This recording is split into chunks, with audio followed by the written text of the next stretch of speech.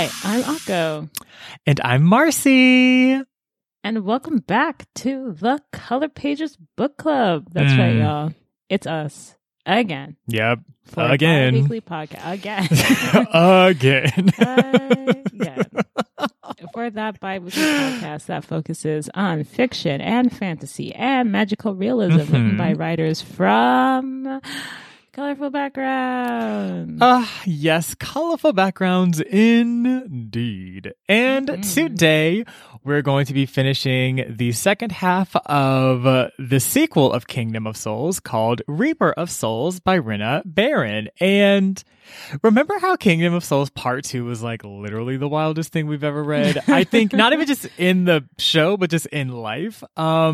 Yeah, Reaper of Souls is really, really competing for that crown. She's coming for it too. It might have honestly won because, oh my God. I feel like the first half we were like, the pacing, a couple of issues, but overall, great. We got to the second half and you're like, oh, you should have put half of this in the first half. We should have put half of that in the first book. So correct. Get ready for it because even we're not sure if we got everything. But before that, Marcy, I have a question. Yes. What is your question, friend? Yeah. So in this book and in the first one, Aphia and other demons are kind of like locked, and the Demon King specifically are locked in like a box. And some people are locked in daggers. People are locked in all sorts of magical items. You are a mystical being. What are you locked in, and how does someone get you out? Oh, that is such a sickening question. Oh God, I love that so much. Let's see. I'm like, so this is like, oh my God. So I have like a bunch of images in my mind right now.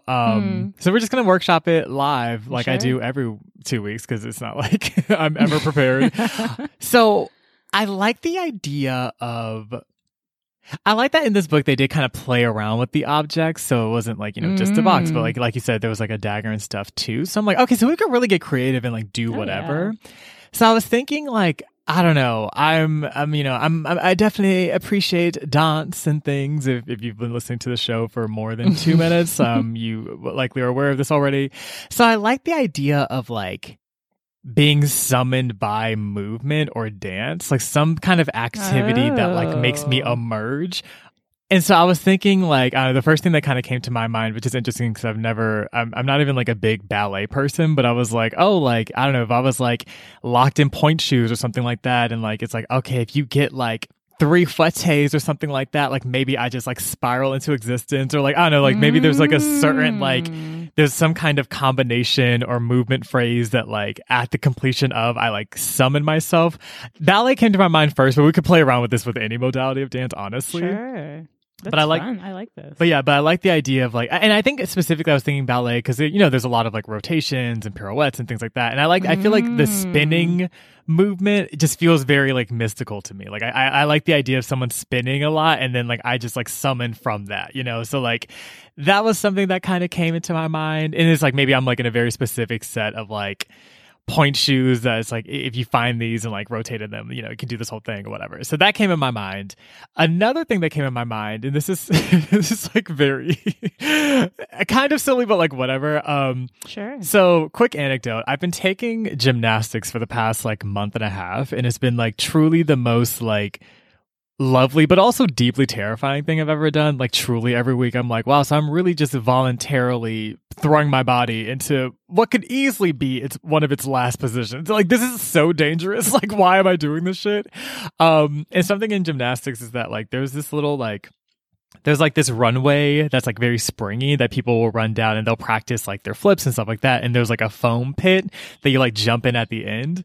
So I was like kind of getting the image of like, because the foam pit always looks like water to me. It always looks like you're jumping into like a lake or something. So I'm like, what if someone like ran down this like runway, jumped and did a bunch of flips or whatever, and then like when they land in the pit, I like come up at the same time. Like I don't know, like there's something about like a diving in and I emerge that I also kind of like. Oh, so maybe it could be a replacement thing. Yeah, exactly. Like kind of like a replacement type moment or like a transformation moment. Honestly, that was kind of going through my mind with both of these. So I'm somewhere between either like a ballet point shoe or slipper and being in a foam pit in a random gymnastics class. So like, yeah, but regardless, the idea is that there's a certain like combination or like movement pattern that would then like kind of have me emerge from that. So yeah.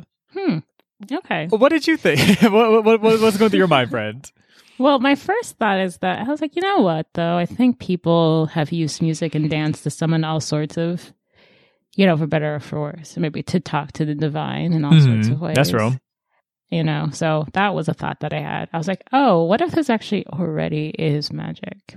And I was like, thoughts there. Didn't really have a fully formed one, just a thought. And then for me, I feel like the older I get, the more I'm like, Akko, like, are you deeply attached to like the thought that you just had? I was like, no, I'm just imagining. Like, I don't feel the need to strongly tie myself to what I've just said or to dismiss it completely either. It just is neutrally out there for further thought and thinking. Okay. So I think for me, the one that first comes to mind is that like I'm thinking of it like as a curse and like you get trapped in like a computer and the only way to get you out is to get the password correct. But then my other one was like maybe you're stuck in a Starbucks like coffee cup and the only way to get that right is for the person to spell the names correctly. Oh God. But if they like spell like 10 names in a row correctly and it's just like, I mean, you might be in that coffee cup forever. So it's like a Beetlejuice situation. Yeah.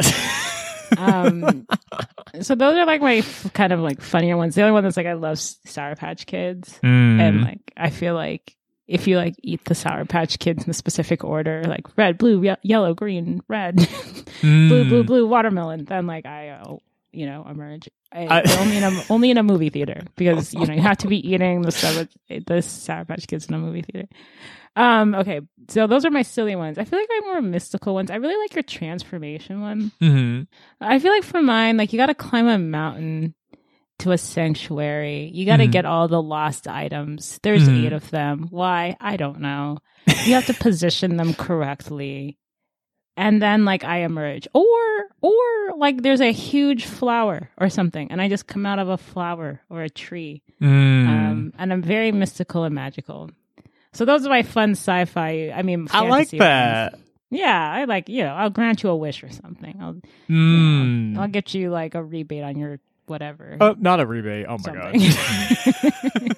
Can you actually lower my interest rates on my mortgage? That would actually be great. It's like I'm sorry, you climbed a mountain, collected all the Millennium items just to ask for a lower rate on your mortgage. Like Jesus Christ, can we not imagine beyond this? Like there's actually a sale at the Build-A-Bear, and I was just wondering if you could like hook me up. And I like just missed it. Like it ended like 3 days ago. Could you like have them like can you give me the coupon code or like the discount code? I would just love to like really get 20% off on that like Build-A-Bear. Thank you very much. Really appreciate it. It's like that's it. It's like you could have asked for literally anything. You asked for a discount at the goddamn Build-A. Like at that point, I would almost like clown you as I'm like I'm sorry. Like kind of like what was that? What was old boy's name? And Master Jin, the one that like Fatma and them like summoned, and he was like, I swear to God, if y'all call me back for some like ridiculous shit like this again, it's the end of y'all and humanity. So like the whole of humanity. He was like, literally all y'all can get it. Like I will indiscriminately just end this shit for all. Because he was like, how dare you insult me with this ridiculous request?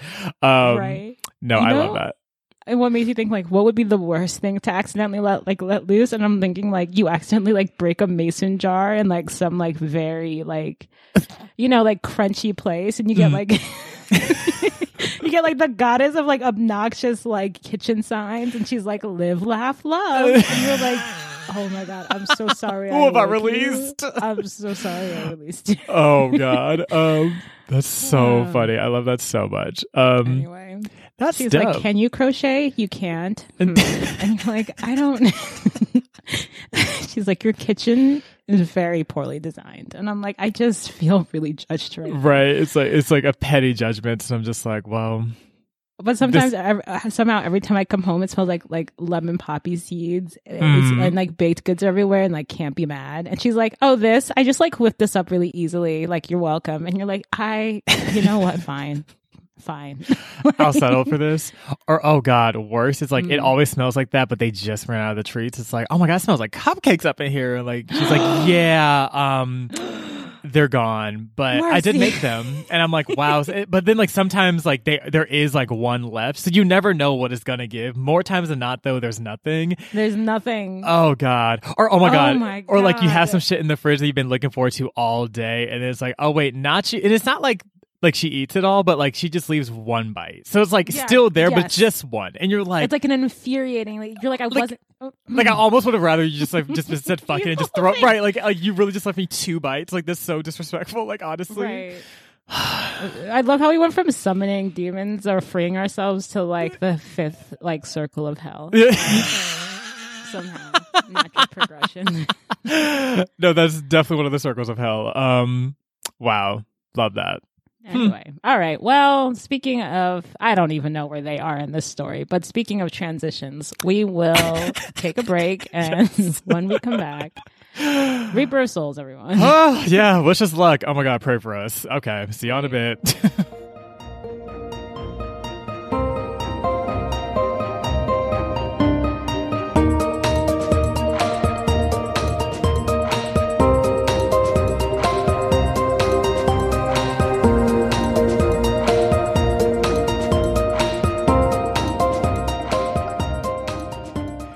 We're back. Woo. Okay, so the way we're gonna do this is like we're gonna start with like a quick like Dima memory, and then we'll kind of just hop into parts 3, 4, and 5 of the remainder of this book. So with this piece, there was a memory where we start to see just Dima and Daho fall more in love with each other, and they're like telling each other stories. It's like very, very cute. And Dima's like, Daho is so cute and so lit and tells the best stories, and Mama only got like 60 more years, so like we gotta find some immortality because like I'm trying this I'm trying to do forever, which is like beautiful but also a choice. It's basically irresponsible. Like very irresponsible. And so essentially she's like, okay, maybe I can go to Iban, like the Orisha of time, and like we could like do a little some. And the thing is, we learn from Dima's exploration that basically the Orishas are the only. So there's the Supreme Cataclysm, which typically remakes people or destroys them. I think the best way to explain the Extreme Cataclysm is like that's like the universe, God, everythingness, and then everything comes out of the Supreme and it's like creation and destruction. So it's like, what's it called when it's something's not a dichotomy, dualism? It's non-dualistic, or it is dualism. It's the one where every two is one. Okay, right. Which might be a lot of things, but it's destruction and creation. And then the Orishas are like gods that come out of the Supreme Cataclysm, and they're immortal, but they're the only creature beings that are immortal. And then they make creatures too. They're quote unquote children, and that's like mortals. Right. Like Cravens are made by Ramek, and like Kore made the demons, and Fram's got some kids that are fucking Fram's kids. Oh my god. Oh my god. Y'all couldn't have just made them like talking apples or something. we're gonna oh my god, we're gonna no. We'll talk about that. Don't worry. But yes, no, Akko, totally right. And yeah, so, and the only other thing too is that the Supreme Cataclysm, like, literally destroys mortals. So basically the Orishas were like, okay, we're gonna make life, but like low-key far from the Supreme Cataclysm, because like, that would have been a mess. So, basically we're saying that Dima is like starting to question things, seeing if she can add immortality to Daho, which certainly would change the properties of the universe, which is problematic for literally everybody. Yeah. So that's like the first memory we kind of see. Pivoting a little bit. She's basically like universe hopping, like trying to find immortality. Anyway, literally. So at this point, basically, we're switching back to kind of more of Ara and Rujek's kind of current day point of views. So we see that with our last interaction with Ara, she like ran into Tariq like at the bar. And he was like, I would like to join your party. And Ara was like, I mean, I guess we do have a fourth slot. So basically, Tariq joins the party along with Ara, Sukar, and S9. So, of course, Sukar and S9 are like, Tariq, right. You mean a traitor to the kingdom? Like, I'm sorry, why? Like, of all, like, I mean, we really could have added literally anybody else. And Ara's like, no, like, I think Tariq is going to be fine. Like, whatever. And the thing is, like, Ara's like, as they're moving along trying to find the tribal people, basically Sukar and Esnai are very caring of Ara, but Ara is worried that she's like, okay, like if shit pops off, like I'm not fully, like I don't know, I need someone who will end my life if I. Yeah, I need someone to kind of keep me in check because my mom and my sister were out here wilding, and honestly, like I don't want to do the same thing that they would do, but like I wouldn't put it past myself either. So like, you know, there's like this whole thing. So basically the four of them, they're like making their way, they're camping out, they're like looking for folks in the tribal lands, they're cracking jokes, dancing, having a good time, cute reprieve, which of course means chaos around the bend. So literally one night they're all vibing, literally dancing and shit, and they're overrun by like a group of assassins.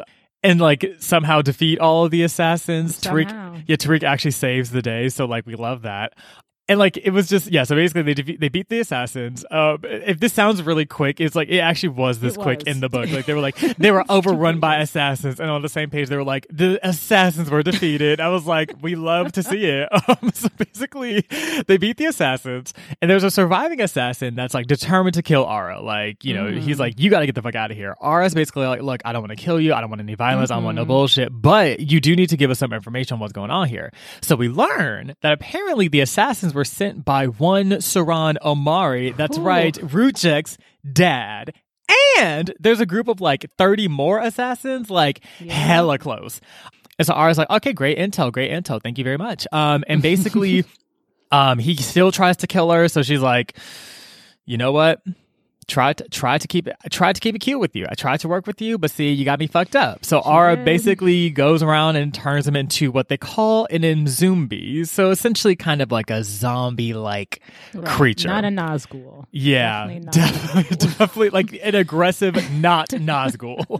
An Mzumbi. And everyone is like, Ara, what the fuck? Like, S9 was like, I'm sorry, did you just make this person an Mzumbi? Like, girl, didn't like Afia used to do this and RT used to do this? Like, what? And then Ara's like, although circumstances, don't turn anyone into a zombie, but like I feel like the circumstances was a bit different. Relatable. Like, it wasn't advice. Like she was just like, oh, you know, Afia really was just turning people into zombies just to have a play. No, literally to play with. Yeah. Anyway. No, that's true. So basically, Ara's like shocked. She's like, wow, like I really just did that shit. So pausing the story really quickly, we see another memory of Dima actually. So she's searching for immortality, hopping universes and shit.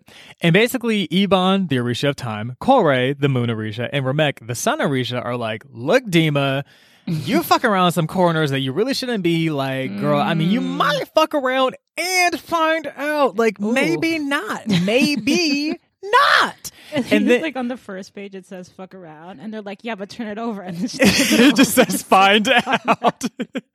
I think Dima both fucked around and found out. Yeah, so like basically they were like, yes, Dima, please stop fucking around, you're really doing a lot. But like in this they saw these creatures. I don't know if these were Ebon's creatures or like what, but basically in the Supreme Cataclysm, I guess if people die early, there are these creatures that like will eat their unused years, like from their cause, and it extends or their people's cause. Yeah, like it like extends their life and shit. And Dima's like, oh, that looks like that could be maybe a Daho could be like, oh, like that could be like. And Ebon was like, girl, like, please do not take inspiration from these like parasitic ass, honestly weird ass creatures over here, Dima. Like, we have got to do better than this. But Dima decides that she does not really give a fuck. She's like, whatever. Meanwhile, pivoting back, so Rutek and friends were still in Tamar. And basically, they're trying to figure out where the demons are. They're like, okay, the demons are among us. Shezmu's out here. We need to figure out where the fuck they are. So they're looking through a bunch of records. So again, it's Rujek, Kira, Micah, Raike, who is a Craven, and like Jala and some other people, also Cravens. And basically they're looking through some records and they realize that this town called Ibiza is just looking hella sus. Like they had a bunch of like sinking ships recently, even though it was glowing on the map even. Yeah, like even on the map, like Ibiza is like written in red text and like everything's in black. And Rujek's like, I feel like Ibiza is sus. And so they like go to Ibiza and basically they realize that Ibiza has been burned down. But as they're walking around, there's a military in Ibiza that's like on and popping. Mind you, Ibiza is like more in a northern part of Zoran, I guess. And so there's like an army there that's like on and popping. Mind you, this army and Tamara, they have beef. So Rujek's like, okay, like maybe we shouldn't have any problems with them. Like let's like just try to like not have problems. Right. But then like Remek joins, and then like there's just there's some growing tension. At one point, an arrow is thrown towards Rujek that kind of grazes him with some poison, which we'll come back to. The army of Ibiza in his.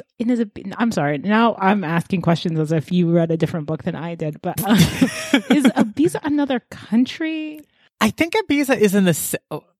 I don't think it's run by the Almighty One. I think it's like a different country, and that's why there's tension, because they're like... He's like the leader of the army, I think. I think it's Ibiza's army. He's like, who are you? Why you come... why are you running up on our shores? Like... Mm-hmm. You got to fight some demons? Okay. Right. Just trying to invade. Is that what's up? I mean, I think it's safe to say that, like... Well, actually, I don't know, because they seemed like... So Remek was at Ibiza and was like, so the girlies in Ibiza apparently decided that the Orishas were underneath them. Like, y'all just decided that we don't matter, like, blah, blah, blah. And, like, he was saying it in a way where he felt slighted. So, I don't know, maybe Ibiza used to be part of what was considered Zoran, but maybe they, like, I don't know, annexed or became their own, like, country. I don't really know there's some historical context there that we aren't getting, but I think the idea might have been that they were united at some point. But at this point, they're super not that. And Ibiza like hates everything about Tamara and like the Orishas and everything, which honestly, same. So basically, so like there's like this arrow, whatever, that's thrown towards Rujek. It like grazes him. It has poison in it. We'll circle back to this. But otherwise, they don't really burst into like a whole battle. So anyway, going back to Ara. Sorry, y'all. We just gonna skip, hop, jump. We just hopscotching left to right. So going back to Ara. So she feels terrible about the whole Mzumbi incident. She's like, oh my God, everyone's disappointed in me, blah, blah, blah. She decides to go for a walk. She's going on this walk. She runs into none other than Kore, the Moon Orisha, who found the demon box. The demon box with Daho in it. Wait, what? I'm just sorry. Like, Kore was just like, oh, hey. Like... Not even like there was no ceremony or anything. She's like, anyway, here's me with the demon box. You're like, you just found found the demon box, the one you've been searching the universe for, the one that you forgot. Like, right? Shazmu's out here trying to find the same box. Like, you just unceremoniously were like, yeah, girl, I found the box. What y'all doing? I'm like, I'm sorry, like there needs to be more than this. What? Like I'm needing more of a reaction, Kore. You want to like tell Remek? Like I feel like she should have been like, I found anyway, whatever. No, like she literally like, and she's just funny dudding with the box. She's like playing around with it. She like leaves in the grass to like talk to Ara. I'm like, do not leave Daho's box in the grass. Anyway, Kore out here bullshitting. Right, literally, like they like ants the shit on the box. I'm like, ants about to release the Demon King. It's a mess. So Kore finds the fucking box. Something about Kore's energy is like hella sus. Ara's like, girl, I don't trust Kore for shit. And Daho's who's in Ara's mind is like, yeah, girl, I don't trust her either, not for nothing. Kore's just looking mad sus. Anyway, Ara goes back to the camp. She tries to get the Mzumbi person to like, she's like, okay, look, I know I turned you into a zombie. That's pretty terrible. But if you could go back to your assassin camp and tell the girlies that we went in this one direction, just like get them off our trail. Like that'd be great. Like that would just be really great. So like, that's the plan. Immediately fails because basically Ara and them, they went to like the zoo lands to like continue to find the demons, and then they were overrun by assassins again. But then they defeated them again in like 2 seconds. So like. At first, I had to check if I didn't just read the same page twice. I was like, are these new assassins? They were new assassins, yes. Anyway, so they defeated like 60 assassins and like pretty much unscathed. Like I think like S and I got a boo-boo at one point, but otherwise, I mean, everybody else was like literally fine. Like some Neosporin and they were Gucci. So anyway, they make it to Tribe Zoo. They find this like meandering crossroads. Okay, the only way I can describe this is like it's like these roads were like hella, there was like fog and shit, and like you go through them. It was magic. Interesting. I thought it was like this. You thought they were like physical roads? Yes. I guess that makes sense. I thought they were like walking on like strings of like time. Like it was like an ethereal. Honestly, that makes sense. Kind of like a web. It's like ting, like everything was like very thin and like you get to walk very carefully. I don't know, but that makes no sense because they're arguing on the path. And if it was as thin as I thought, like someone would have fallen to the abyss. So let's go with yours. Let's go with you. But I think it's helpful to think of the crossroads as like kind of on Zoran, but also kind of not, because like for events that we'll get into later, because there was literally a part where I was like, where the fuck is this? Is all of this happening? Like, where are we in the planet? So yes. So basically there are these crossroads that like are very specific and they're kind of like illusion-y. So like if you follow the wrong path, you'll just walk around in a bunch of circles.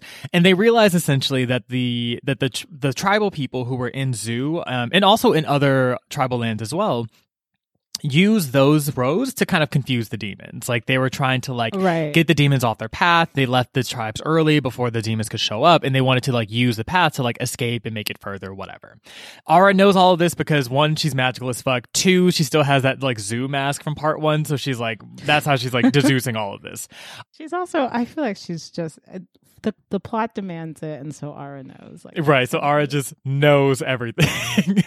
Also, while on the path, Aura's talking to S-Night, not Sukar, but S-Night, and it's like, if it ever gets too dangerous, you must leave. You have someone that loves you, Kira. You must protect yourself. And Sukar is like, wow, so I'm really just like chopped liver. Like, that's so fun. So S-Night gets this like really intimate interaction, and like Tariq's like, yeah, girl, honestly, like I would be slighted by this. So like Tariq and Sukar are like, wow, SMH.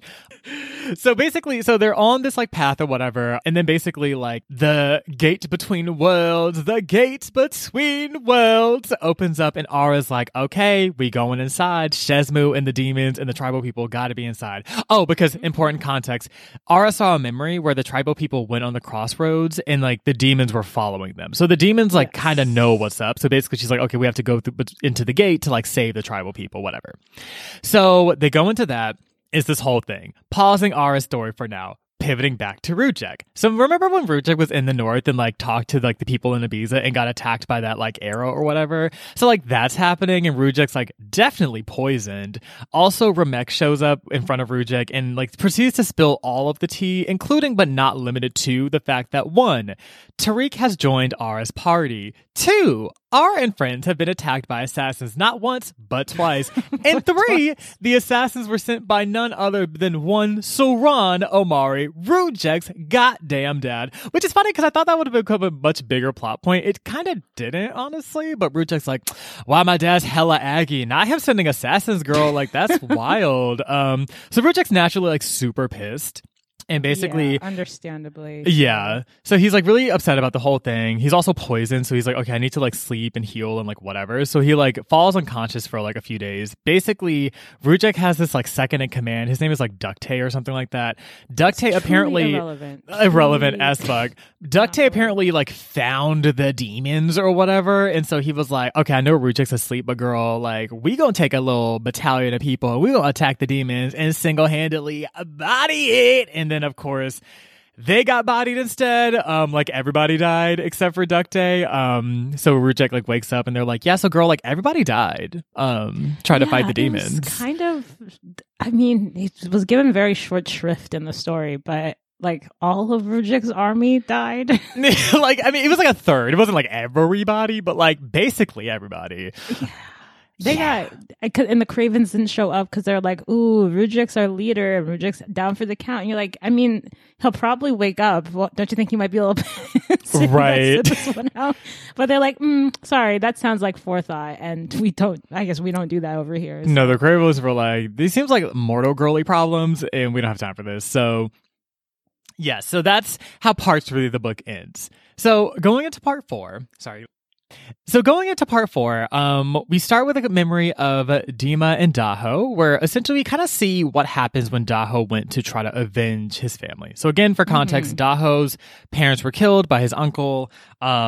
because power, I guess. And so essentially Daho's family was one that was all about maintaining peace and sort of like a social safety net for like the kingdom that they lived in. It was actually really peaceful, but then essentially I guess people wanted like more power, so they like usurped them, and like it was this whole thing.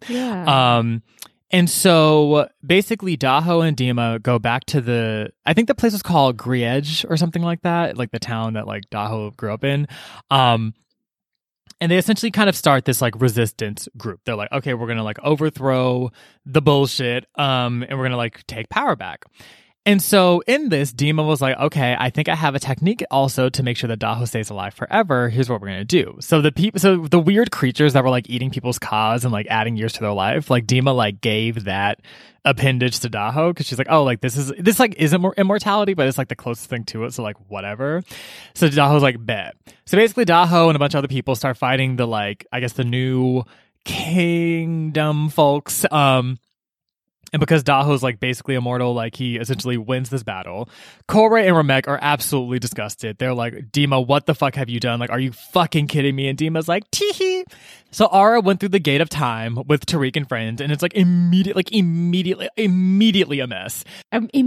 What gets me is like how many different places they can jump to, and it's all just like on fire when they get there. Like it's literally never not on fire. So what happens is that like Ara and them go into this like dimension, and like there's these like vines and shit that like try to like swallow them whole and like fuck them up. Are they on the sorry, again, me interrupting because I don't understand. Are they in the demon world? Like, is that where they ended up? Eloria? Or are they in a third place? I think they're in the demon world. I think it was Elora. I think it was Elora. This is actually making more sense the more we talk about it. Okay, continue. Yes.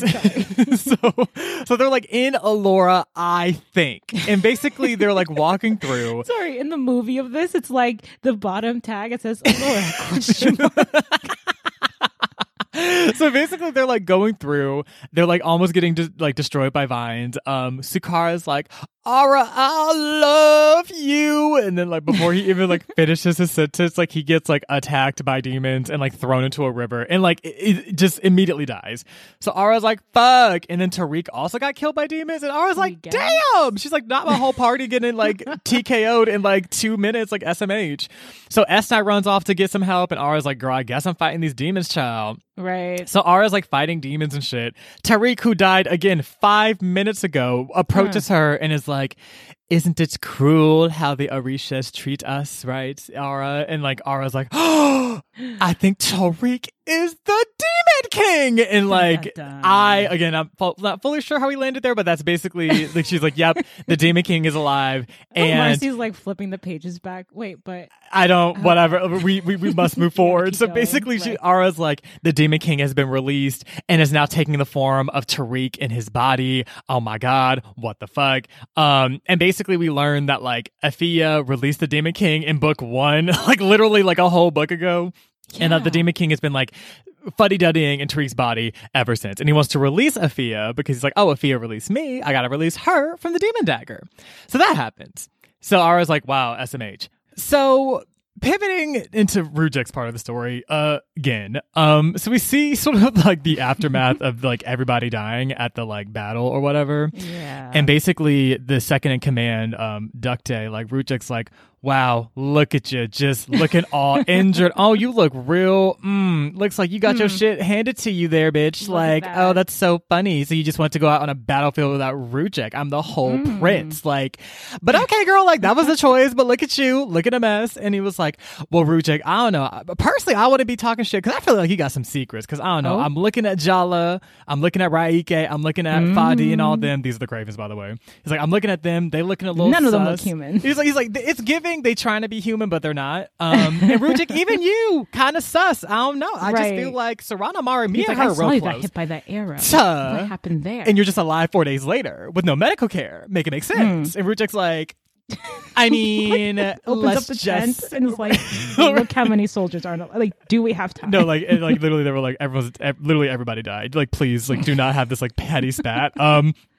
By the way, at this point, Remek shows up because Remek is truly mess incarnate. Shows up and is like, "Hey, girlies, yeah. So like, just give a quick update. So Ara and them went through the gate. Also, it looks like the Demon King got released. And Rujek's like, wait, the Demon King got released? And Romek's like, please don't interrupt me. He's like, anyway, so the Demon King got released, but the actual LOL, it was in book 1. Like, y'all started this whole book thinking that the Demon King was still in the box. She wasn't there, literally outside, SMH. So Rujek's like, wow, like, I've been tricked. Like, the Demon King wanted to split me up from Aura. I gotta, like, go back and find her. Whoop, whoop, whoop. So at this point, Aura, we go back to Aura's point of view, and essentially she's like talking to the Demon King in the body of Tariq, and he's like, you are the only one that can bring back Afia because you killed Afia with the demon dagger, and because you wielded the dagger, only you can bring back. And Aura's like, oh my god. Fine, fuck, I guess I'm the chosen one. Like y'all just making up properties out of nowhere, but whatever. That's true. So that was not in the last. Literally wasn't canon. Whatever. We move on. We move forward. And basically, Daho, aka Tariq, walks over and is like, Aura, I'm gonna make this interesting for you. So you see these tribal people over here? And Aura's like, oh my god, the tribal people. And Daho's like, yeah. So if you do not bring back Afia from the dagger, each hour that passes, one of these people will be killed. So choose wisely, Aura. And Aura's like, oh. And then Raike, one of the Cravens, somehow is in Demon Land. Literally, I swear, I promise, I'm not making this shit up. Raike showed up out of nowhere, one of the Cravens from Rujek's team, tries to save Aura, but then basically gets attacked and like immediately killed, and it's actually really terrible. So yeah, that happens. And so then Daho's like, that was cute.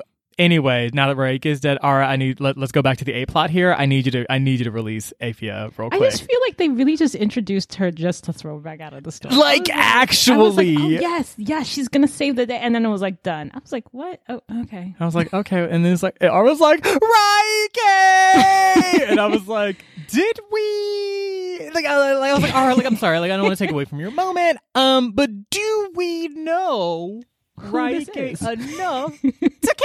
I'm not sure if I'm pointing to my eye. I am not sure if I care, but that's you, Aura, and not me. Because look at me, not in the story. So you know what? Who am I? Truly. After the Raike perishes from the tail, to no one's like shock and awe, we flash over to Dima's memory. And we find out she and Daho have been living together for 7 centuries. Not 1 through 5, and not 1 through 6, but actually 1 through 7 centuries together. Whole centuries. You would think, we don't need immortality. We've had enough. Like, we've had our 700. I'm like, oh my god. 700 years. 7 hours with a man. I'm like, oh god, where's the Uber? So and also, like, were the stories that good, Dima? Anyway, let me not knock true love. Listen, maybe people are in love. I don't know, child. Right. So anyway, whatever. They are. They're in love enough to have a child. So Dima is now pregnant, and she gets a visit from Kore, who's like, now I'm just going to point you over to Marcy and Akko's side commentary. Did you need to, though? Like, did you need to? And she's like, I needed to. And she's like, so you do know that it was enough that you already gave your immortality to a bunch of demons, who are my kids, by the way, just so we can point that out there. It's a part 2 is now the Supreme Cataclysm is just destroying everything because this baby is upsetting the balance. Right. And Dima's like, And Cora's like, Dima, are you listening? And she's like, I heard you. She's like putting silverware away. She's like, I definitely heard you. But what I'm not going to do is anything about this baby. Right. Dima's like, what I don't is care. Corey's like, that didn't even make sense, but whatever. So flashing back, that's a flashback. Then we go back to present day Aura, and she's...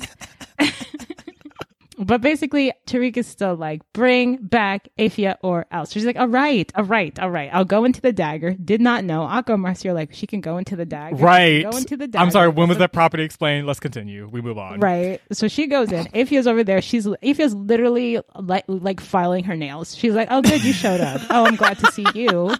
Locked me in here, thought I was dead. Turns out I'm in a dagger. And she's like, yeah, hey, isn't this dagger supposed to be filled with demons? And she's like, what do you think happened, Burps? I ate them. Like, you left me in here for so long with no, like, you were never coming back. And I was like, yeah, I was not planning to come back. No, you were correct. I actually was going to start a magic shop in my father's house, who's not your father. He's the father that you and my mom turned into a puppet to release your demon father.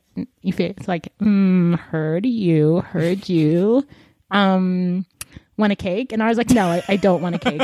And he was like, cool. Well, what if here's proposition. What if you let me out and I kill a demon king? And she's like, I don't believe you, Afia. She's like, yeah, you're right. You probably shouldn't. So Ara leaves the dagger. Afia's like, yeah, girl, I'm bullshitting. Like, she's like, I'm not gonna lie to you. Right. I was fully about to just bamboozle everybody, but you got it. So Ara leaves and tells Tariq that Afia is doing well and that she loves him or something. And Tariq's like, lies. She never would have said that. So he kills a Melania woman, and it's actually really sad. And Ara's like, okay. You're right. That's a lie. But Afia is in there, and she is alive. That is the truth. And then Ara realized, like, the Demon King seems kind of weak. Like, he hasn't been able to use magic, or at least she hasn't seen him use magic since. I mean, Tariq's not over here casting spells or anything. Right. So she basically like takes a dagger and shoves it closer to him, and he like recoils. And then she was like, she's like, wait a second. Right. You're not the Demon King. Tariq's like, dun, dun, dun, you're correct. It's literally just Tariq. I'm sorry. It's just Tariq. I just...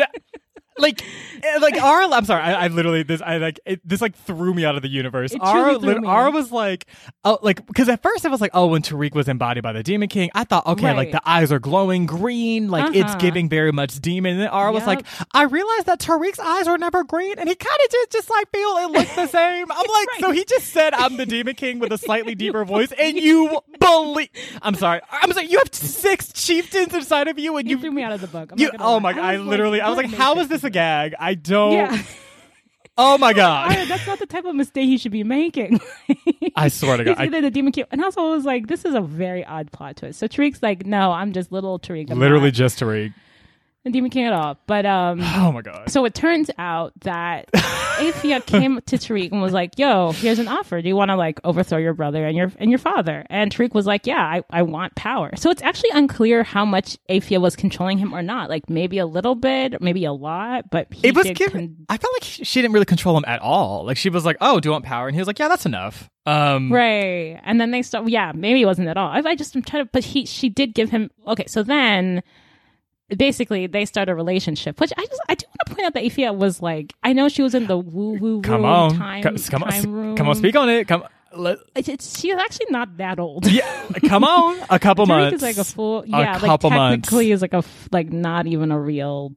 Anyway, I know time works differently in the time space, but in this time space, we don't condone. Also, at the oldest, Afia looked as old as Ara, who's 16, 17? Yeah. Exactly. So Tariq, what the fuck? Granted, he's the younger brother, so maybe he's actually like also a teenager. I mean, girl, oh my god. Yeah, I don't. Whatever. And Tariq was actually, and so Afia, and this speaks to her immaturity, was like super upset that Ara chose Rudrak over her. Mm-hmm. That doesn't speak to her immaturity, like you can't be upset, but like she doesn't understand. She wants her big sister, and she's like very possessive, right? Because she's young and she loves her. And so she was really hurt by Ara's behavior. And so Tariq was like, go sleep with her man. That was Tariq's idea. Oh my God. Like, what? So it's, anyway, there's something there about like, so like Afia is very powerful, but very socially immature. And that was kind of taken advantage of. So moving on, suddenly, while they're fighting, I'm sorry, y'all. Here we go. It's about to get crazy.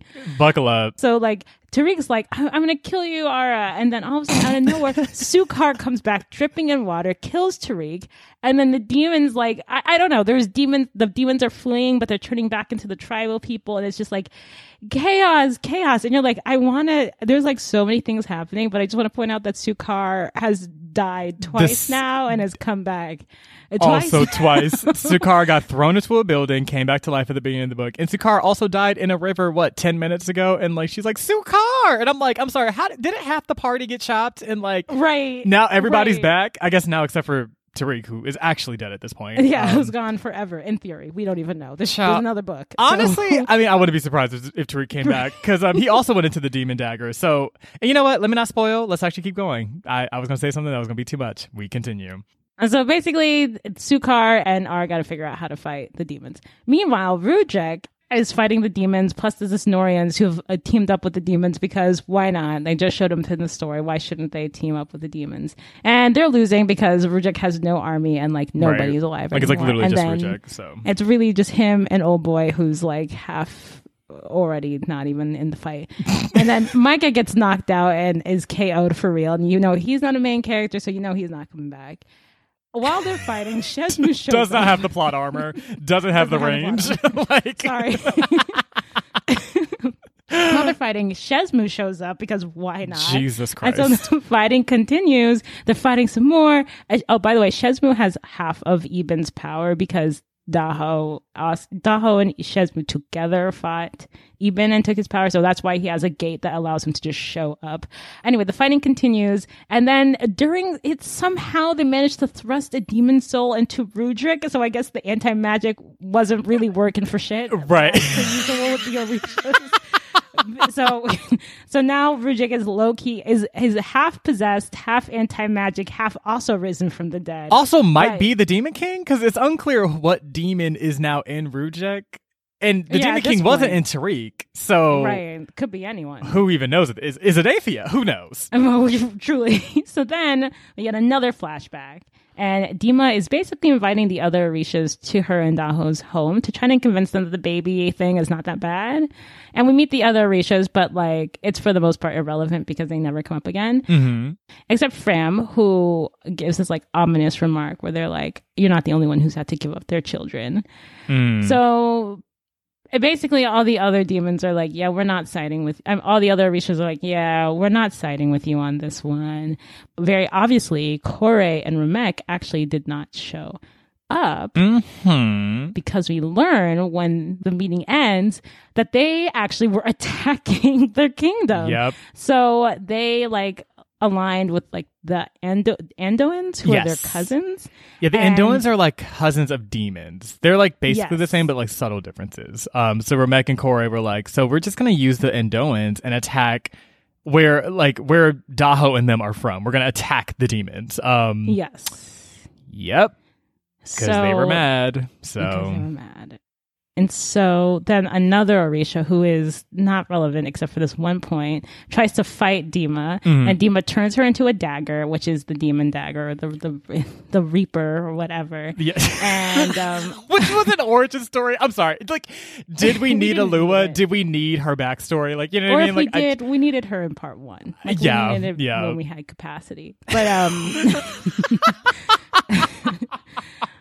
so then Shezmu basically comes in. This is Shezmu before he becomes the right-hand man, Aphia's dad, basically. And he's lost his daughter. So now we have the origin story of why he's so obsessed with Aphia and having a daughter come back to life. So Dima's like, this is all getting too complicated. You know what? All the demons get immortality. Everybody's got it. And you're like, Dima, I think we're making poor choices. She's like, I don't care, Akko. This is what we're doing. So we return to Ara, who is conflicted in fighting the demons because they look like the tribal people. But she's like, we got to do it. So she's using the demon dagger, which is actually an Orisha, fine, to cut them down. This is the Reaper of Souls, which is the title of the book, right? And sending them into the dagger. And it's a very intense scene. She finished it. They're dead. They're done. Everyone's like, woo, we did it. We won. Woo, we did it. So she and Sukar have a moment and they're talking and dancing and being married. But then she's like, I'm sorry, I can't be with you. And then Sukar slips up a little and says something. And she's like, wait a second. Hold on. And then Sukar smiles or smirks and is you figured it out. I'm actually, and you're like, please don't be the Demon King. The Demon King. Sukar is the goddamn Demon King. And you're like, wait, what? And then Ara's like, what? And then Marcy and Akko were like, what? And then Otis the Pigeon was like, what? And Pigeon was like, what? Hazel was like, what? Just everybody. Right, all the way from season 1 was like, wait, what? So apparently, Sukar has never been alive. Book 2, Sukar hasn't been here. Sukar died in book 1, back when the Demon King was actually released, back in book 1. Correct.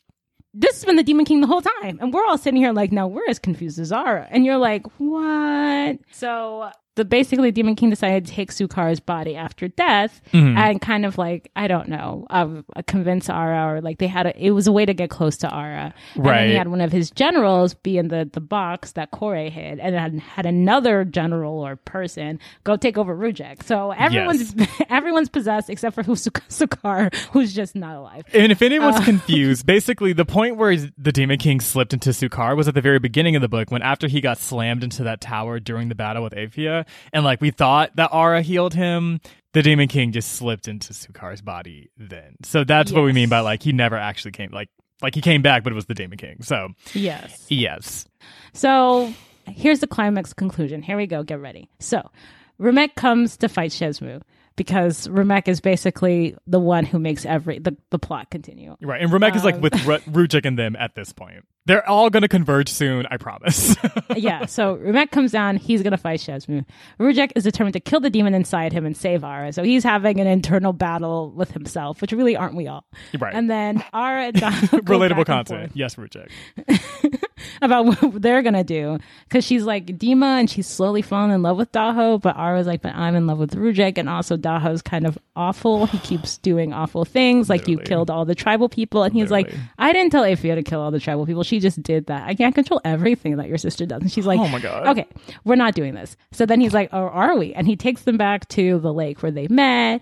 And he has Fram, the Risha of life and death, locked up in some chains. Because you're like, Daho, you're really not proving your point. You're really not making a strong case for us being together. Right. Anyway, but he's like, well, we should kill Fram because they killed our daughter and also killed you. You being Dima. And Ara's like, I'm still Ara. And he's like, Dima. like even Daho's like, I don't know what to call you at this point. We are even like, do we call her Ara, Dima? Like, they're like kind of the same at this point. I feel like Daho's like, I'm going to keep calling you Dima because I do not care about you, the mortal you. Right. Anyway, Ara says, I don't want to kill Fram. And I feel like Dima also wouldn't have wanted you to kill Fram because my memories are telling me that way back in the day, she did stop you once from trying to kill Fram. And Daho's like, what? And she's like, okay, let's just go see Rujek. Oh because my the story God. needs to convene at some point. So Daho, who also killed Eben, opens a gate and takes Ara and / Dima to go see Rujek and Remek and everybody in Aloria, and they're fighting the demons and the tribal people are there, and it's just a mess, y'all. It's everything you could have imagined. Also, by the way, Kira and Esnai reunited at some point during all of this, so like Esnai never actually died. If anyone was like, wait, didn't our Esnai run into the forest and never was heard from again? It's like, no, she was heard from again, but we just never saw her like have speaking lines pretty much after that point. Right, but at this point all sorts of characters are dropping off. So then Richard is possessed by one of the demons, but manages to defeat him internally. And Daho is furious because, one, he's just lost his general, and then two, Rujek is what is standing in the way of his love for Dima. So Rujek has got to go. Literally. So basically Daho traps Ara and all the Cravens, and except for Raiki, who was killed. Raiki under a pillar of light and anti-magic. And he's about to kill Rujek too when Rujek offers that they have a sword fight like men. And for reasons that no one can understand, Daho's like, yeah, that makes sense. I know we're in the middle of a battle, interspace, intertime battle, but yeah, no, my ego. Right. And I'm like, I'm sorry, Daho, literally Rujek was on a silver platter and you're like, let's have a sword fight. Like, kill him! I'm sorry, you've been in a box for 5,000 years and Rujek is here vulnerable and you're just like, I'll give you a fighting chance. Girl. He's like, sure. Daho ain't trying to win for real. Daho bullshit too. Right. Like, he's just playing around. This is what happens when you're around for 700 centuries. You just lose the plot. Like, so they start fighting, and for reasons no one understands, Rujek can hold his own for a while, but then like even the story's like, actually that makes no sense. So Rujek obviously loses. Right. Correct. But then Ara like runs. She's like, no. And then like Remek's descending into the sky. Oh my god. I don't know. It's wild. So then they break out into this like anime style battle. Like Remek tries to kill Ara because like that would get rid of Dima, and then Kore hops in and is like, actually, I owe Ara, so I'm not gonna let you kill her. You're like, owe her for what? She's like, well, one time I forgot my money at the transit station. She lent me her card. Ara gave me an extra swipe on the MTA. I just really appreciate that moment. You know, I really had to get to Brooklyn. Right. Like, what the fuck? So Kore and Remek are battling it out. Kore and Remek now, the sun and the moon, are fighting, by the way, just for context. Rujek is still dying on the sidelines. Esenai is living her best life. She's fine. Right. And not Raike, because Raike was killed. Right. So, and not Micah, because Micah is also not and also not Tariq, who is also dead. Well, anyway, so then Daho opens up a gate and an army of demons surrounds the battlefield. From where? I don't know. From how many? Who cares? Because also, weren't we in Elora already? So where are the demons coming from? Earth? Truly, they got gates and gates and worlds and worlds. Oh my god. So then Fram descends from the sky too, still in chains, and Daho basically runs behind them and is like with a pillar of light sword. And everyone's like, literally everyone stops. Like the whole battlefield stops and is like, Daho, I know that you don't listen to reason. And I know that you have done all sorts of stuff. And I know this book doesn't make any sense. But Daho, if there's one thing that we know does make sense, do not kill Fram. And Daho like goes, nah. And does it anyway. And just kills Fram, beheads them. Right there and then. Which at this point, Fram's children, which they have been keeping back inside of themselves, suddenly just like come out of their body. And they're basically this like horde of destroy everything like creatures. It's like as if Aphia was a creature. It's like that, basically. Except like, just, like even less, like within less mind. Like that's fair, yeah. They don't think. They just are going to destroy everything.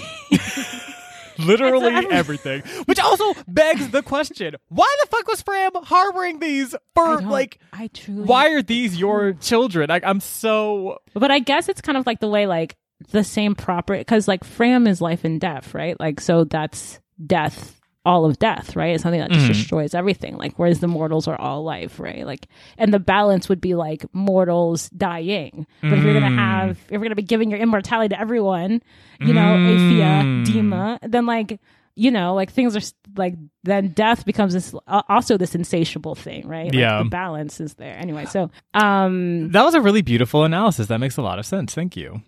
Oh, thank you. My heart. So basically everyone's like, okay, everyone's got to go. Like we all got to figure out a way out of here because this is even Daho's like, girl, what have I done? Oh my God. Right. Like, even Daho was like, I regret my decision. He's like, I'm kind of shook. Like, he's like, girl, I'm kind of scared. Ooh. Like, I got to get the fuck out of here. So the demon Daho makes up a little gate and sends them out. And Ara's like, hey, if you don't want me to die, you need to make one for us to get back to Zoran. And Daho's like, yeah, fair. So opens up a gate, sends them back to Zoran. I don't know why Daho wasn't like, they can leave, but you need to stay with me. He doesn't do any of that. Unclear. Anyway, so they're back.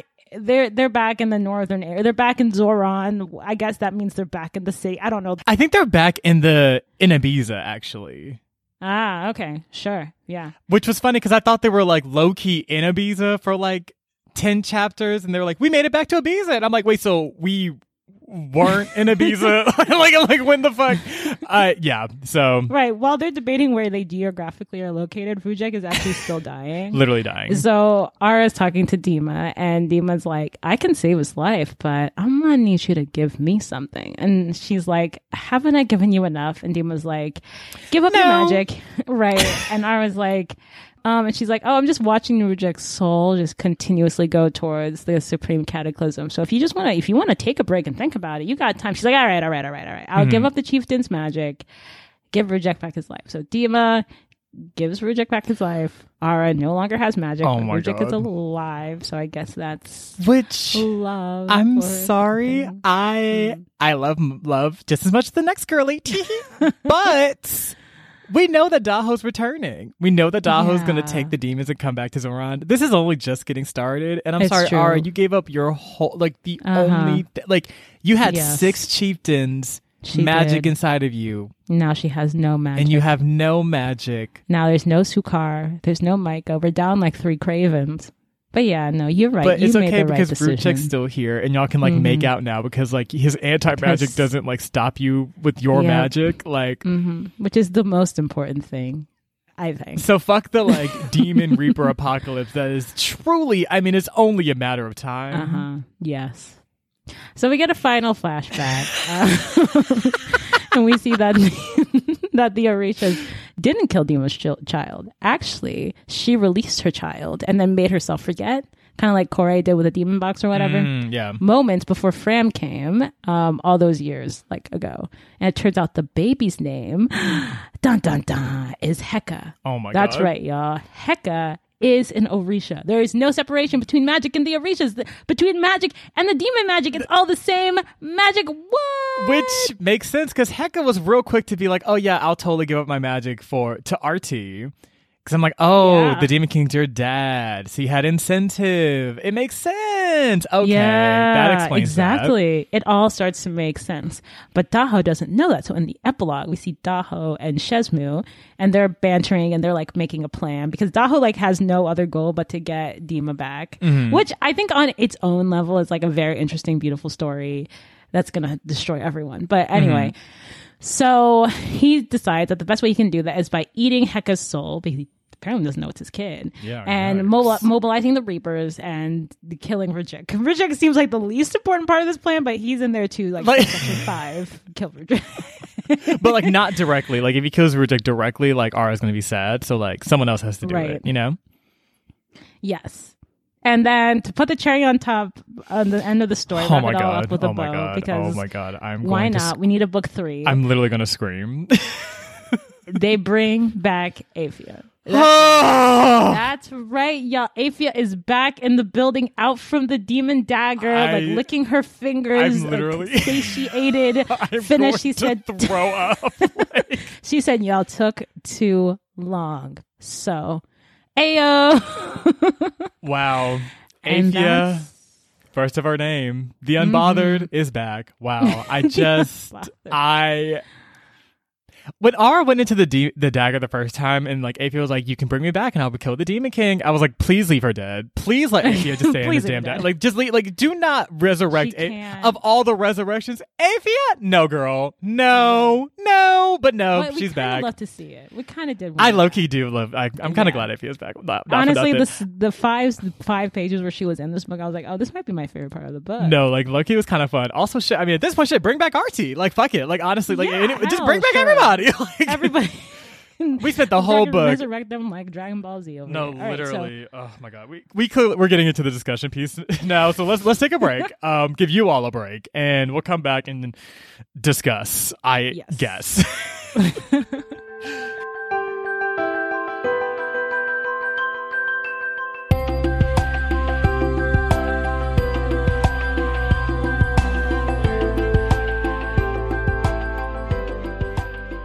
And we're back. I personally just took a nap. Like even I paused the podcast and was like, I'm going to take a nap because literally what the fuck? What is happening? Let's just talk about our feelings and thoughts. Right. Because that's really all we have. I mean, that's truly all we have. So at this point in my life, like obviously, okay. So the ending... You know, it's so funny because I was like, was Kingdom of Souls more chaotic than Reaper of Souls? And I actually think Reaper of Souls somehow took the crown. I think Reaper of Souls is truly the most chaotic shit I've ever. To the point of it being kind of kitsch. Continue. I was like, is this iconic? Like I'm still like honestly, it's I don't know. Rina Baron, I don't know what the formula is. I don't know what ingredients she found, but she has found a way to make these stories that are so outlandish, but like you live and it just works. And like I cannot explain it because Marcy's right on a pacing level, on a storyboarding level. This is a mess. Correct. But when I say that I thoroughly enjoyed this book, oh yes, I thoroughly enjoyed this book. Absolutely. Sorry, no, absolutely. I literally feel the exact same way. I was like, I was listening through like audiobooks, and honestly, I think it was one of those things where I was like, kind of like with Kingdom of Souls, I was like, just suspend belief, just be in the, just be in the world, just be along for the ride. And honestly, I was like, what a ride. Like I was literally just like, wow, like this is all like, first of all, everybody died and came back, so that was interesting. Also, just like the constant goops and gags, like first Tariq is the Demon King, Sukar is the Demon King. Was it Rujek for a second? Like it was just like we were constantly running around playing, like just like there was such a like I don't know. There was something about this story that I feel like it was interesting because I feel like Kingdom of Souls felt more like it's chaotic, but we're laughing, and this felt like chaotic, but also like this book is also really tragic. Like honestly, when you look at even like Ara's mental health and just her state, like I'm like, Ara is not well. Like there is so much going on, and like there's so much just destruction. She's also and an death orphan at this point.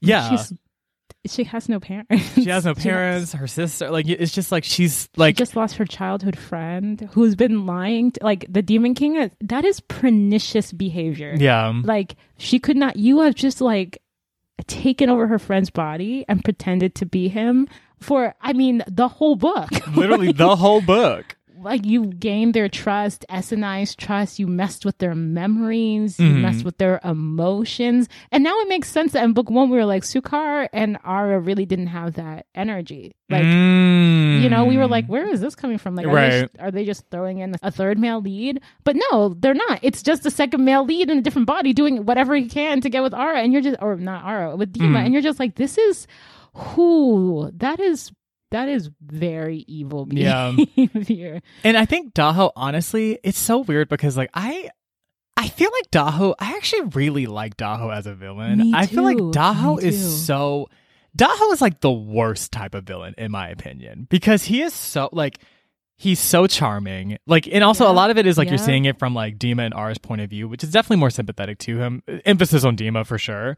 But like he's so tender and like sweet and affectionate, and like ultimately he started out as like a very, you know, he just wanted to like avenge his family. That was it. Honestly, he himself was just escaping a lot of tragedy, and really a lot of what made him be at the receiving end of the Orisha's fuckery, like he didn't really have much control over. All he did was fell in love with Dima. Dima was the one. I mean, and I don't want to put on the blame on her either. Obviously, everyone here had agency and made choices, but like he was kind of just like the ball being thrown around between the Orishas in a lot of ways. He's locked away in this box for 5,000 years. You're like, what the fuck? And you come back and like, I feel like Daho and Ara actually have a lot in common in the fact that like it's like you experience, or even Artie, right? Even Artie, yeah.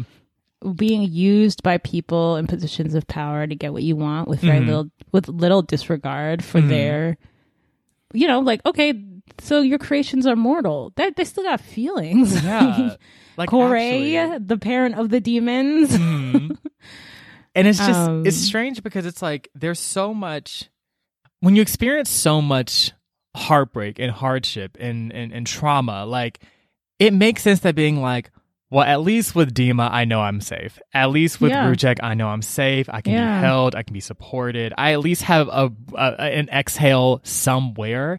And it's funny because I look at, I was literally, when I was like listening to this book and I was like, wait, Ara seriously gave up her magic in the wake of a demon apocalypse? I was like, yes, when you say it like that, that sounds terrible. And however, Ara, who else does she have? Who else does she have? Truly.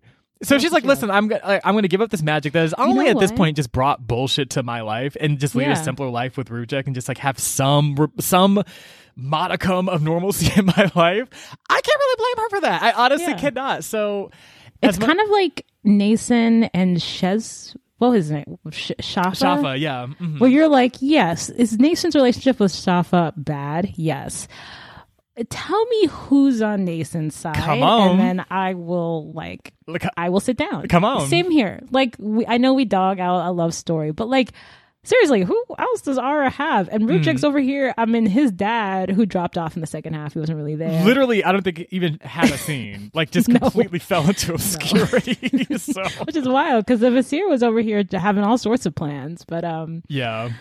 But yeah, I just to your point, like who do they have? And it kind of makes me wonder about morality because with Dima and Daho, like if we take it outside of like we are humans and mortals, and so we probably immediately sign with the humans and the mortals.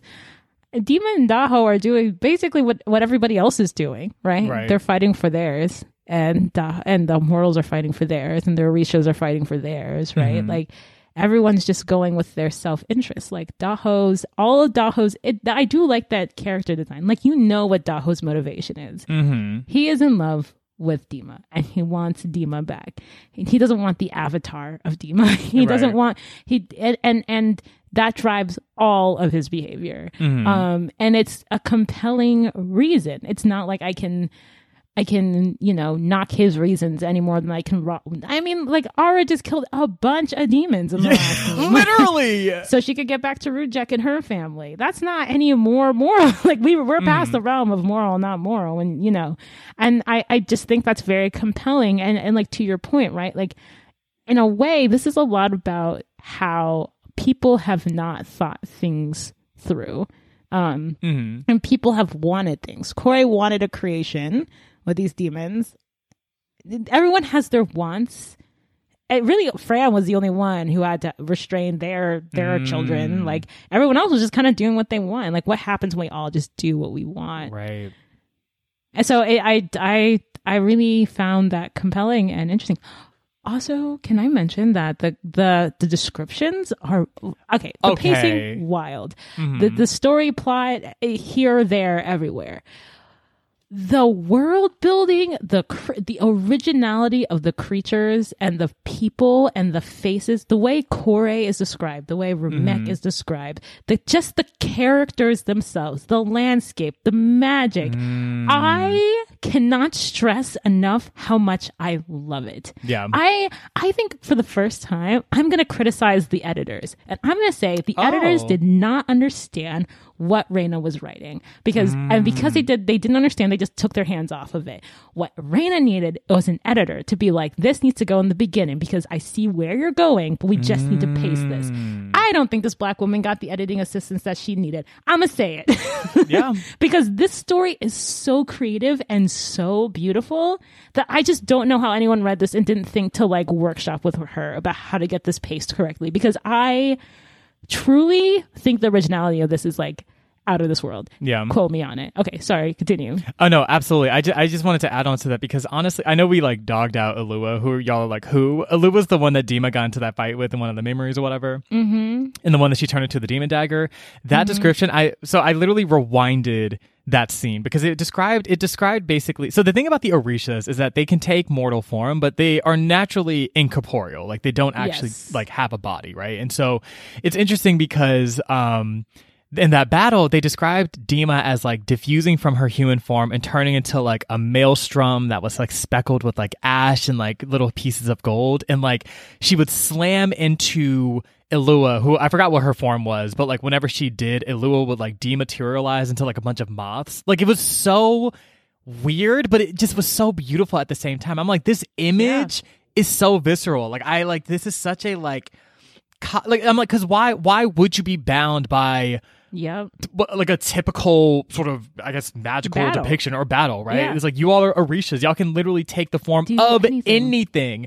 Or like how the fact that like, sometimes Remek will have a body. Sometimes Remek was just like shifting like shadows like in the corner of the room. Like, just shit like that. I was like, these Orishas are terrible, but also bad bitches at the same time. Like, I have to tip my hat. Like, y'all are sickening. Like, I don't know. I just like, I totally agree. I think the descriptions truly, honestly, was just part of why I was like, okay, this is like, yes, I don't fully know where we are in the world. And, like, the pacing is interesting here, but like, I don't know. I can be along for the ride because like this is like, it's so beautiful to like just kind of hear how the story is being told.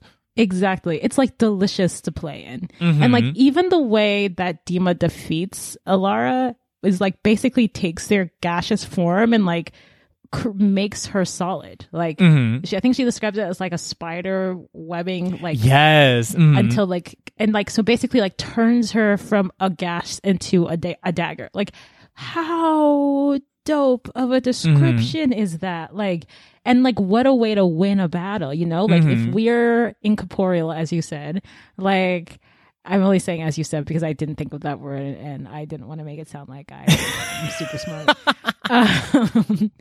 But like, how do you defeat that, right? And Dima is so knowledgeable about being an Orisha that she knows how to defeat an Orisha, which is why the Orishas are like, Ara can't stay because Dima knows how to defeat. Alora's a dagger. So I really, really, really liked this story for that. I say I would recommend it for that alone, to read it for that reason alone. I agree. No, I totally agree. Sorry, the Vizier is gone though. The Vizier was not in the story. Yeah. Okay. It's it's interesting because I will say one thing that I did want to see more of.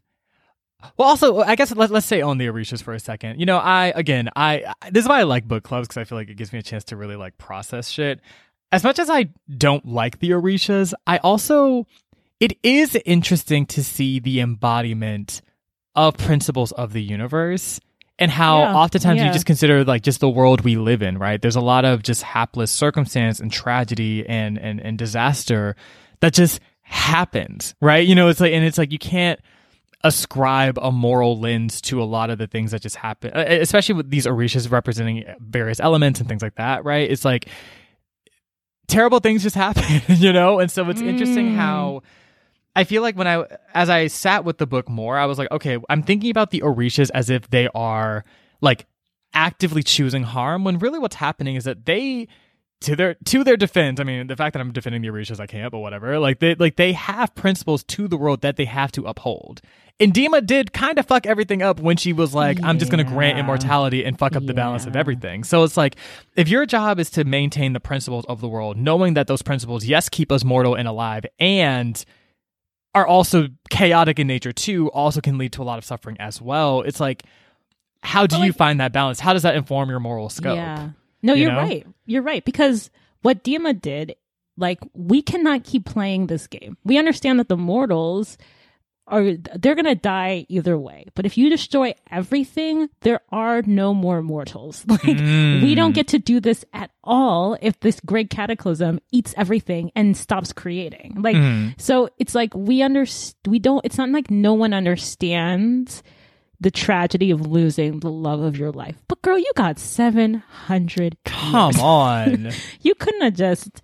Anyway, I agree with you, right? Like, when you think of the Orishas as not human, and I think this is really cool to think about. I know, like, I don't know how sentient, you know, I know based on modern science, I understand the planets are not alive. Okay, I get it. And space is not alive. But there is a way of thinking that planets are sentient. Everything's sentient. I mean, I don't want to just be like, nothing's sentient. Everything's just rocks. Like, we're just soil. We're sentient too. Like, I know we're more than soil. But my point is, like, someone's like, science with Akko. No, but I guess what I'm saying is to think of planets and the stars as sentient in their own right. Like, what is more morality to a planet? What's morality to a solar system, right? Like, if a black hole completely decimates a solar system, you don't say like it was mean, right? You know, like, so like we turn the Orishas into anthropomorphic beings, or hell, it's kind of cool that they can go between being anthropomorphic and non-anthropomorphic, but like that doesn't change the fact that their reasoning and morality is completely different from ours, you know, and it's kind of cool, right, to play in that world. You know, yeah, I think it's fun. I think it's imaginative. I like what you said, is what I'm saying. In a drawn out way. No, thank you. And honestly, it makes me kind of reflect too, because it's like, okay, it's often, I mean, obviously our own sense of morality puts us first as people, right? So like, for example, in the same way that like, if I'm walking down the street and I like step on an anthill accidentally, like, and I just keep walking, it's like those ants are going to be like, bitch, what? Like, you just fucked our whole shit up, but like, I'm literally going to not give a fuck. So it's interesting because like, even just when you think of scale, like how much mortals can do versus what an Orisha can do, they're like, Chow, you over here pressed about a boy that's gonna die in 50 years when you've been alive for 7 millennia? Like, girl, who cares? Fuck him! Like it makes sense why they're like, I don't care. Like, I literally don't give a fuck. Right. Because that's like us trying to destroy the whole rainforest because my goldfish died. Right. I'd be like, get a new goldfish. Right. Just get a new goldfish. Which sounds harsh because we're human and we don't, I don't want to be the equivalent of a goldfish. Right. But especially when they're like, oh, the Supreme Cataclysm just remakes things, right? Like, so the spirit of this person can just be reincarnated into someone else. Just find that person and just like love them throughout generations. Like, shit. Like, do what you did now. Just don't have a kid. Yeah. And don't give them immortality. Like, and don't have them eat souls. Goddamn. Oh my God. Why not give them eternal youth? Like, give them eternal youth. You can live the equivalent of a human demon life together. This is also why I feel like the Demon King, I'm like, why don't you just let Ara live her life and then die? Yes. Because Dima's gonna come back afterwards. Like, I don't... And that's the gag. That's really the gag. I'm like, Daho, you've been in that box for 5,000 years. 60, 70, 80 years. Is it really... Now that I think about it, though, I think they have to still... Dima and Heka got beaten by the Great Cataclysm so that the balance is restored, right? Yeah. So I guess Dima do gotta go. Like, OD. Yeah, she does have to get the fuck out of here. Like, she actually has to be unmade. Yeah, they did say that. They did all say that. So yeah. The Supreme Cataclysm is literally looking at everybody and it's like, I don't know about Raike, Micah, I don't know about none of this. Right. But two names I got on my list. Dima and Heka. Bring their asses here, right, and we'll be good to go. They're like, everyone else irrelevant, but these two, they need to come to dinner. Listen, don't talk to me unless you got these two. Period. Like, and I'm just like, okay, Supreme Cataclysm. We love to see it. But it's interesting. How come no one wants to challenge? I mean, I know this is maybe this is too much, but like, no one wants to challenge the Supreme Cataclysm.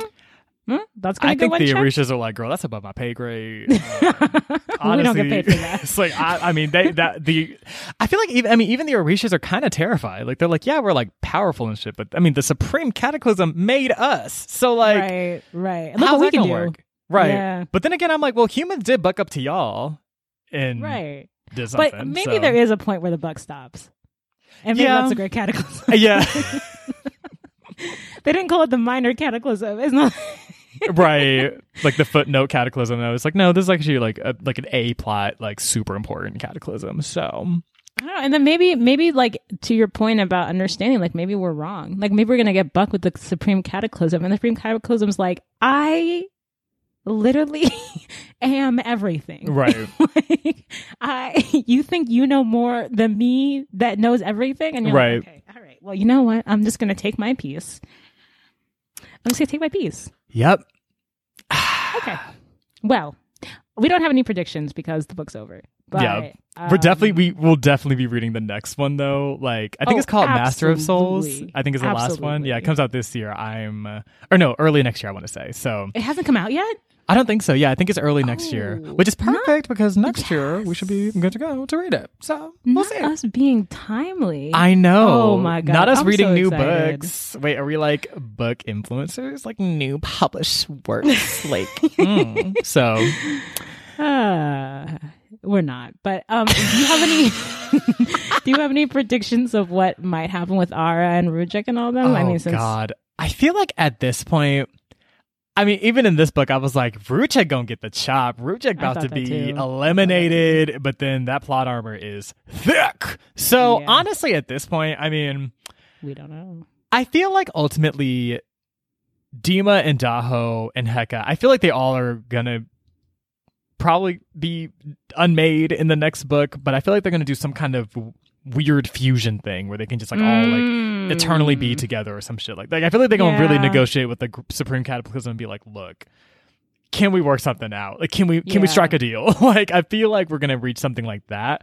But honestly, friend, I truly have no predictions. I honestly have no idea what's gonna happen. Like, you're right. Aphia, like, I have no, like, I will say, I think I'm gonna put my money on RT. I feel like RT is not fully, because I really thought Aphia was done. I was like, Aphia done, but she came back. I don't know. I feel like something tells me RT is not over. Right. I feel like RT might come back. I don't know. We'll see. I do think Aphia's gonna do. Like, I do think. First of all, Aphia's my favorite character, so I'm jazzed that she's coming back. Oh my God. I think there's gonna be an Ara Aphia like reconciliation, something that like I don't know who, someone's gonna finally like get to Afia where she's like, oh, I get this human thing. You know, like there's gonna be, I see it for her, and I actually really want that story. But I guess she could also stay chaotic, and I would love her too. So. Right. Like user chaos. Honestly, if someone were to do a painting of Afia, I'd probably put Afia. I feel that girl and me are like. And honestly, shit, some of the descriptions of Aura in Reaper Souls, it was giving Afia a little bit, like some of just the, like, I don't know. I'm with you though. Something about Afia, she is so like, oh god, I'm sorry, you went into a dagger and Afia ate all the demons. Oh my god, an icon. I can't. Everyone. Oh my god, And then she came and she was like, "What did you think would have happened if you left me in here? Do you think I was just gonna?" She literally came out of that dagger and was like, "Took y'all long enough," and I'm like. I both hate that you're back, and I also cannot wait. I'm so excited. Honestly, I hope Afia goes for the Vizier. I hope that she just honestly. I hope Saran joins her kill count because honestly, Saran has got to go. How is he a villain, like a little v, like a lowercase villain, and yet he causes so many issues, like so many. And I'm like, I'm sorry, Micah got chopped, but you're still here? That's weird. Right. That's strange. But you're still here. Whatever. Over it. So. Yeah. I do want to say on the last point, like, that there was really good characterization in this book. Not for Raiki, who got killed real quick, but for a lot of the characters, there was some really good characterization. I know that was like a failing in the first book, and I think she really brought it in this book for the characters. So. Totally agree. All right. Well, if you have thoughts about this book and the sequel and the... whatever, Afia, the Vizier, whatever, Twitter, at the Color Pages. I was like, can I get creative? And I was like, I got nothing. Instagram, at These Color Pages. If you thought that intro was trash, email thesecolorpages@gmail.com. But like nicely, just be like, hey, in the inbox, just wanted to let you know. Trash outro. And I'll be like, respectfully, it was trash. It's like, thank you. Yeah, and you can check out our website, which is beautiful, thesecolorpages.com. Yeah. Yes. And of course, if the show brought you any love, light, delight, yes, please feel free to leave us some love wherever you're listening to this podcast, which could be Apple Podcasts or not.